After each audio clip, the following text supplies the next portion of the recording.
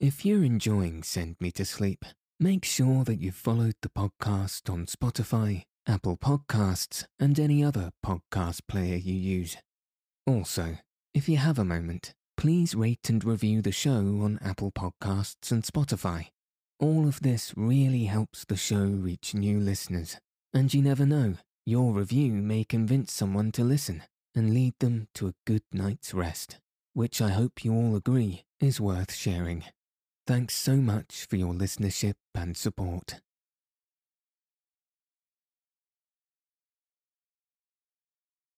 Welcome to Send Me to Sleep, the place to find a good night's rest. My name's Andrew, and I'm so pleased you've joined me tonight and taken this time for yourself to ensure you get a peaceful night's sleep. Tonight, I'll be reading chapters 89 to 92 of Stories of Greece by Mary McGregor.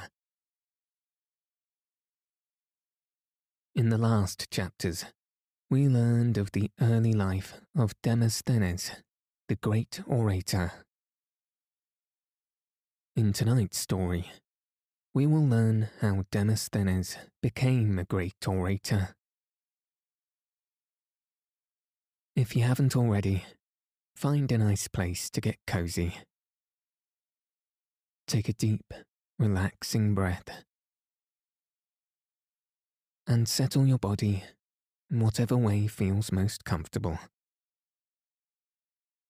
Now all you'll need to do is follow the sound of my voice. So let your eyes fall heavy and your breath soften as we settle in for a peaceful night's sleep.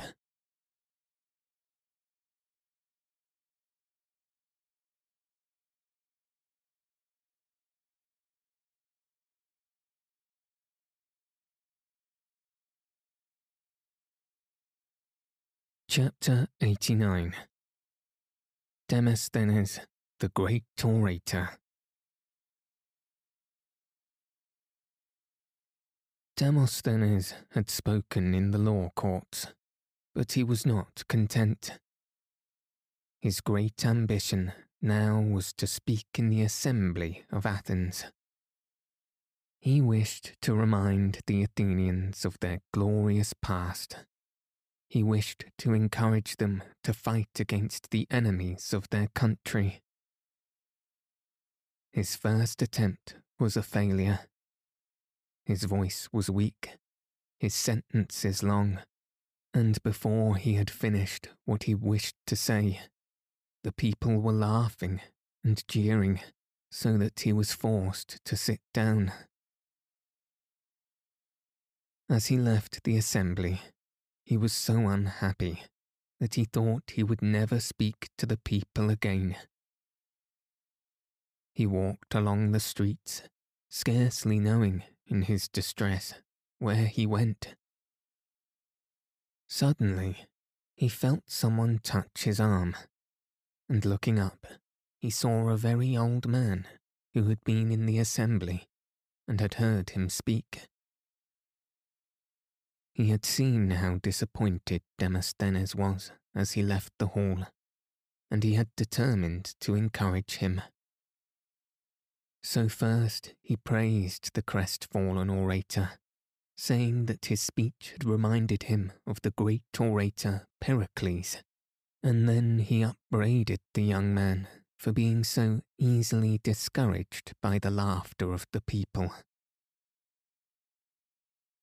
Demosthenes allowed himself to be comforted and made up his mind to try again, thinking that perhaps, after all, he would be able to make the people listen to him. But in spite of all his efforts, he could not hold their attention, and he left the assembly, hiding his face in his cloak, that none might see his sorrow. An actor named Satyrus, who knew him well, followed him home, for he guessed that Demosthenes would be in despair. The orator did not hide his trouble from his friend. The citizens will listen to anyone, even to those who have not studied, rather than me, he said in bitter anger. A sailor with a foolish story will make them applaud, while if I tell them tales of glorious deeds of their own countrymen, they pay no heed. You say true, Demosthenes, answered Satyrus, but I will soon tell you how this is, if you will recite to me some lines from one of our great poets. Demosthenes did as his friend asked, but although he said the words correctly, his voice was dull, and his attitude was stiff and awkward. Satyrus said nothing when his friend ended, but himself began to repeat the same lines. Yet would you scarcely have known that they were the same, for the eyes of the actor flashed, his voice rang clear, then sank to a whisper. His body swayed now this way, now that, as he sought to make the meaning of the poem plain. Then Demosthenes understood, as he had never done before, how it was that his carefully studied speeches did not interest the Athenians. He must not only read or recite them, he must act them, so that the things of which he spoke might become real to those who listened. From that day, Demosthenes began to work in a different way. He made one of the cellars of his house into a study, that there undisturbed he might practice his voice and gestures. He stayed in this strange study for 2 or 3 months at a time, and lest he should be tempted to go to the theatre or games, he shaved one side of his head, that so for shame he might not go abroad, though he desired it ever so much. At other times, to strengthen his voice, he would go to the sea-shore while a storm was raging, and putting pebbles in his mouth, he would try to make his words heard above the roar of the waves. He also recited speeches while he was out of breath from running up some steep hill. And at home, he would stand before a large mirror to watch his gestures and the expression on his face. And his hard work and perseverance were rewarded, for Demosthenes became what he most desired to be, the greatest orator of Athens. His enemies learned to fear his speeches, his friends to count upon them to aid their cause. Demosthenes was 33 years of age when he made his first speech against Philip of Macedon, who now, in 356 BC, invaded Greece. The king would gladly have made an alliance with the Athenians and gained their goodwill, but they, wishing to recover Amphipolis, which he had taken from them, refused to make peace. Demosthenes lost no opportunity to speak against Philip. He reminded his countrymen that the king was not the man to rest, content with that he had subdued, but is always adding to his conquests, and casts his snare around us while he sits at home postponing. In another speech, he told the Athenians that they chose their captains not to fight, but to be displayed like dolls in the marketplace. These and other speeches against the king of Macedon were called the Philippics of Demosthenes, and still today, if someone makes a speech against a special person, although his name is not Philip, we call the speech a Philippic.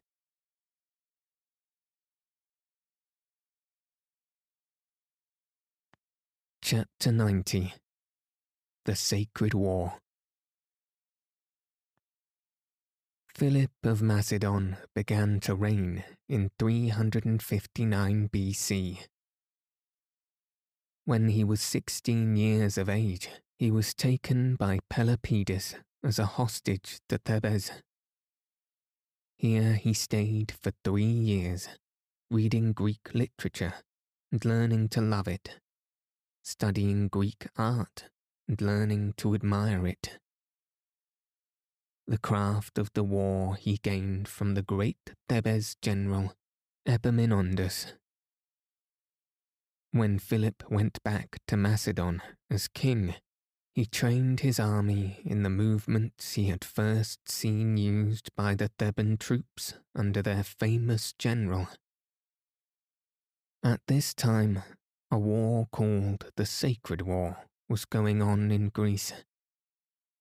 Delphi, where the temple of Apollo stood, had been seized by the Phocians, who were led by a bold commander named Philomelus. The home of the Phocians was near Mount Parnassus. In the temple, vast treasures had been stored. These, said Philomelus, should be safe as of old. But when he fortified the city and brought a large army of soldiers to guard it, the other Greek states said it was time to interfere, that Delphi must be taken from the Phocians. Philomelus at once resolved to increase his army, but he had no money to pay more soldiers. The Phocians had already spent all that they possessed on the war, and the citizens of Delphi had been so heavily taxed that they could give no more. Money Philomelus must have, so he began to borrow from the treasures of the temple, which he had promised should be untouched. As the war went on, he took more gold, more of the sacred treasure, none of which he was able to replace. When the Thebans and their allies met Philomelus, he and his hired troops were soon put to flight. Philomelus fled alone to the top of a mountain, pursued by the enemy. He must either leap into the awful abyss, or be captured by the angry soldiers. In a moment he had made his choice, and when the Thebans reached the spot where he had been seen but a second before, he was no longer there. But other leaders replaced Philomelus, and they too rifled the temple of Apollo. At length the Phocians grew so bold that they determined to attack Philip of Macedon, who had invaded Thessaly, and drive him from Greek territory. They forced the king to return to Macedon, but he soon came back with a large army, and the Phocians retreated to the famous pass of Thermopylae. They hoped that Athens would help them to hold the pass against Philip, but in spite of the Philippics of Demosthenes, she did nothing. Alone, the Phocians were not strong enough to resist Philip's attack, and they were forced to surrender. The pass, which the king had long resolved to gain, was in his hand. When the Athenians heard of the disaster, they were dismayed, and when Demosthenes again urged them to take up arms against the invaders, his appeal was not made in vain. In August 338 BC, the united army of Athenians and Thebans marched against the Macedonians and met them in the plain of Chaeronea, where a great battle was fought. Philip's famous son, Alexander, who was then only 18 years old, was in command of one of the wings of the Macedonian army. Young as he was, it was his attack upon the sacred band of Thebans that determined the battle. The sacred band fought to the last, and was cut down where it stood. Soon the rest of the Greek army fled from the fatal field. Demosthenes was among the foot soldiers, taking flight with his comrades. On the roadside, not far from the town of Chaeronea and near to Thebes, is a tomb where the fallen heroes of the sacred band were laid. Standing over the tomb is the statue of a lion, now partly in ruins, which was placed there as though to protect the bodies of the slain. The victory of Philip at Chaeronea left Athens, and indeed all Greece, at the mercy of the king, and he treated her well. His chief ambition was to conquer the kingdom of Persia, and the army he meant to lead against the great king was to be made up of Greeks as well as Macedonians. But in 336 BC, before his plans could be carried out, Philip was slain. When Greece heard the tidings, she rejoiced, for now again she hoped to be free. None was more glad than Demosthenes, for he, as you know, had always been a bitter enemy of the king. The orator was wearing black clothes at the time, because he had but lately lost his daughter. When he heard that Philip had been killed, he put them away and clad himself in happy garments, while he placed a wreath upon his head. Only one Athenian was found to reprove the Athenians for their hasty and foolish joy. Phocion, who was both a general and an orator, said gravely, "Nothing shows greater meanness of spirit than expression of joy at the death of an enemy. Remember that the army you fought at Chaeronea is lessened by only one man."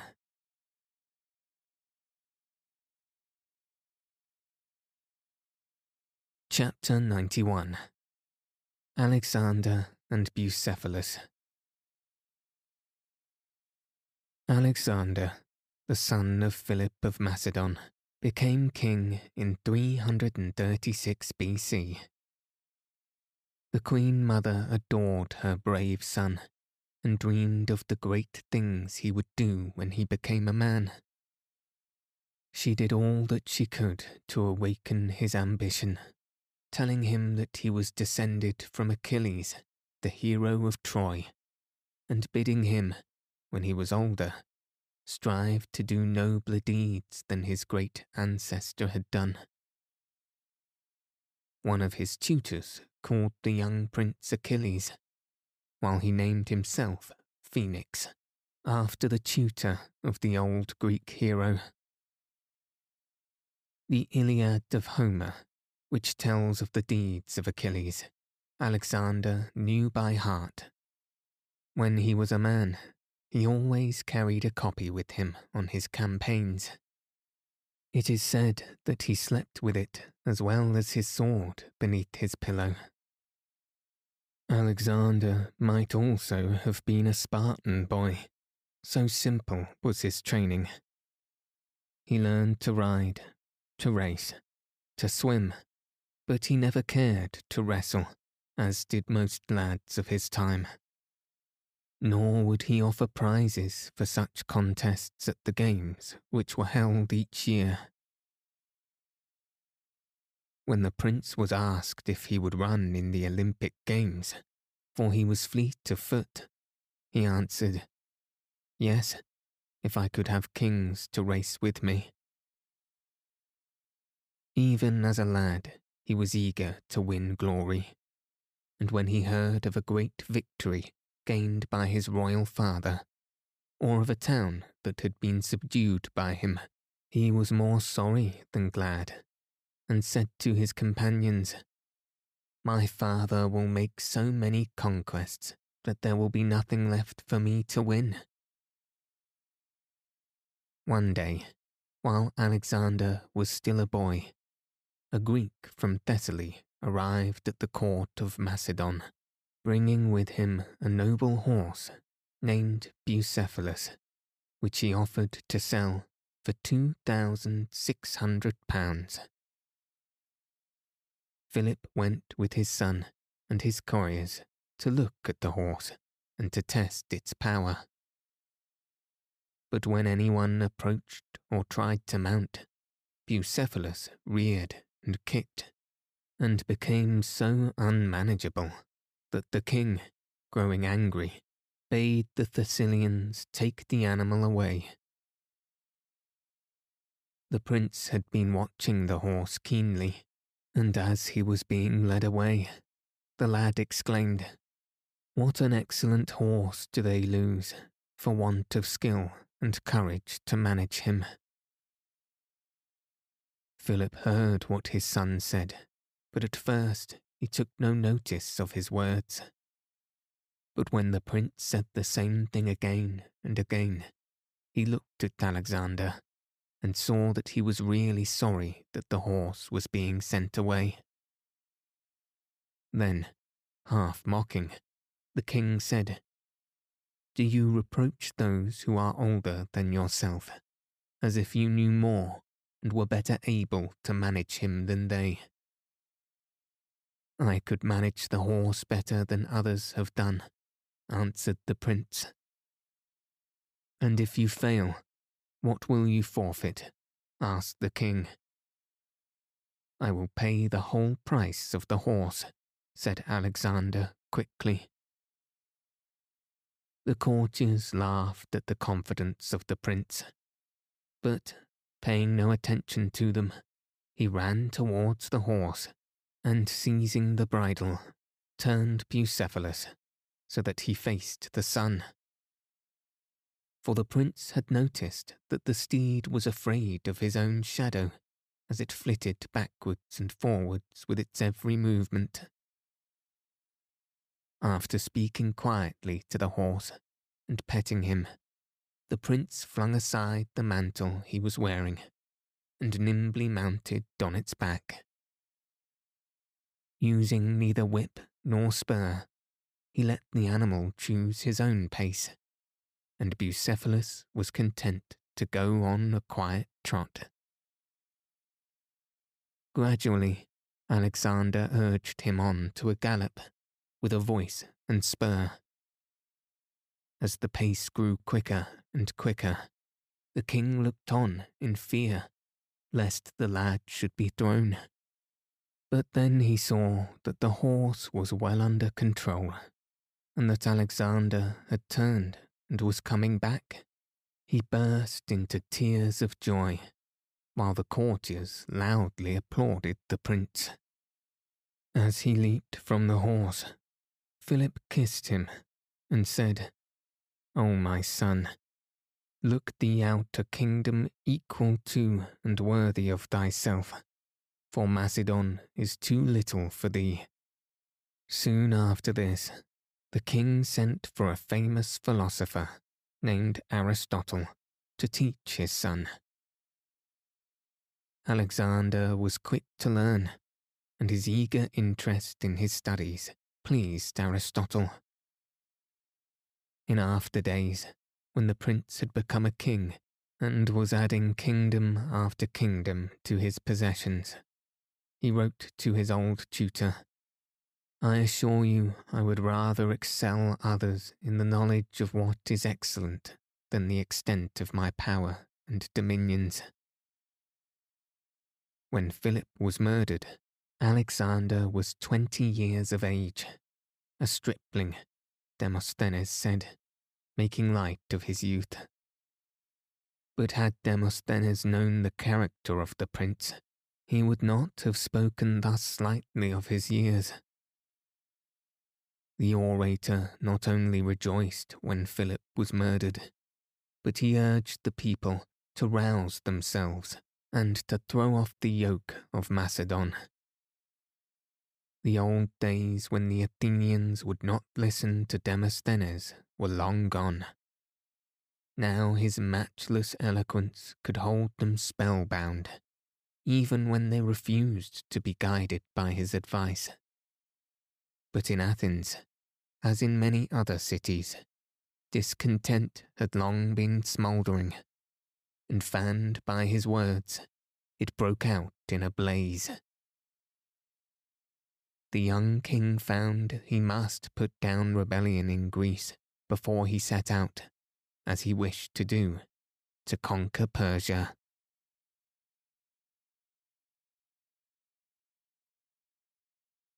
Chapter 92. Alexander and Diogenes. When Alexander marched at the head of his army into Thessaly, not a blow was struck. His presence seemed enough to gain the allegiance of the Thessalians. The king then went to Corinth, where ambassadors from many of the Greek states met him. Young as he was, they chose Alexander to be general over the Greek troops that were to go with the Macedonians to invade Asia. Everyone in Corinth was eager to see the king. From the surrounding town, too, the people crowded into the city, that they might look at the young monarch who was going to lead their soldiers on so great an expedition. They did not dream of all that he would do, how he would spread their customs, their language, their culture over Asia first, and then over all the world. But looking at him, they knew that he would be a conqueror. Among those who wished to see Alexander were many philosophers and great men, but one strange philosopher, called Diogenes, showed no interest in the king. Alexander heard of this man, who was said to sit all day in a tub or barrel. As Diogenes did not come to see him, he resolved to go to see Diogenes. He found the philosopher outside the gates of Corinth, sitting in a tub which was placed so that the rays of the sun fell upon him. When the philosopher saw the king and the courtiers who accompanied him, he roused himself from his meditations and looked at the young sovereign. Alexander spoke kindly to him and asked if there was anything he wished. "Yes," answered Diogenes, "I would have you not stand between me and the sun." The courtiers were indignant at such an answer, but Alexander laughed, and being pleased with the philosopher's indifference to his rank, he said to them, "If I were not Alexander, I should like to be Diogenes." Soon after this, the king, believing that he had secured the fealty of Greece, went back to Macedon. In the spring of 335 BC, he hoped to set out to invade Asia. But the wild tribes on the borders of Macedon began to be restless, and the king was forced to subdue these foes nearer home before he went to Asia. While he was driving them beyond his borders, a rumour that he was dead reached Greece. If Alexander was dead, it was a good chance, thought the Thebans, to drive the Macedonians from their citadel, and without waiting to find out if the rumours were true, they revolted. Demosthenes tried to persuade the Athenians to go to the help of the Thebans, but although his eloquence moved them, it had not the power to make them act. The Thebans soon found to their cost that Alexander was not dead. He was, indeed, on his way to Greece to punish them for revolting. Outside the walls of their city, he halted, so that the citizens might submit, if so they willed. But they, still dreaming of liberty, refused to surrender. Then Alexander attacked the city and captured it with little difficulty. He determined to give the other cities in Greece a lesson by punishing the rebels severely. So he pulled down their houses and utterly destroyed their town, leaving untouched only the temples and a house in which a great poet named Pindar had dwelt. Demosthenes was bitterly disappointed that the Athenians had not sent to help the Thebans. He feared, too, that Alexander would now march against Athens and destroy her as he had destroyed Thebes. But the king only sent to demand that 8 of the orators who had done their best to incite the people to rebel against him should be sent to him as hostages. Demosthenes would have been among the 8, and he urged the Athenians not to hand their sheepdog over to the wolf. But Phocion said that it would be wise to do as Alexander asked. At length, the assembly sent Damocles to the king to plead the cause of his comrades, for he was, after Demosthenes, the greatest orator in Athens. Alexander listened to Damocles and was persuaded to leave the orators in their own city, for he believed that the fate of Thebes would make Athens too afraid to rebel. Of the loyalty of the Greek troops, the king was sure, for were they not going to avenge the invasion of Greece by Xerxes? The king did not mean to return to Macedon to reign. Rather, did he dream of a throne in one of the great cities which he was going to conquer. So before he marched away, he divided his royal domain and his wealth among his friends. Perdiccas, one of his friends, was dismayed at the generosity of the king, and asked him what he was keeping for himself. Hope, answered Alexander. Then Perdiccas refused to accept his share of the king's gifts, saying, "We who go forth to fight with you need share only in your hope." Antipater, one of his father's generals, Alexander left in Macedon to look after his kingdom.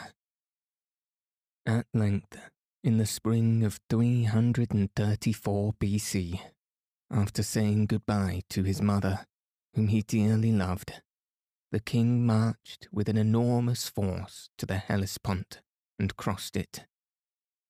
The great expedition had really begun.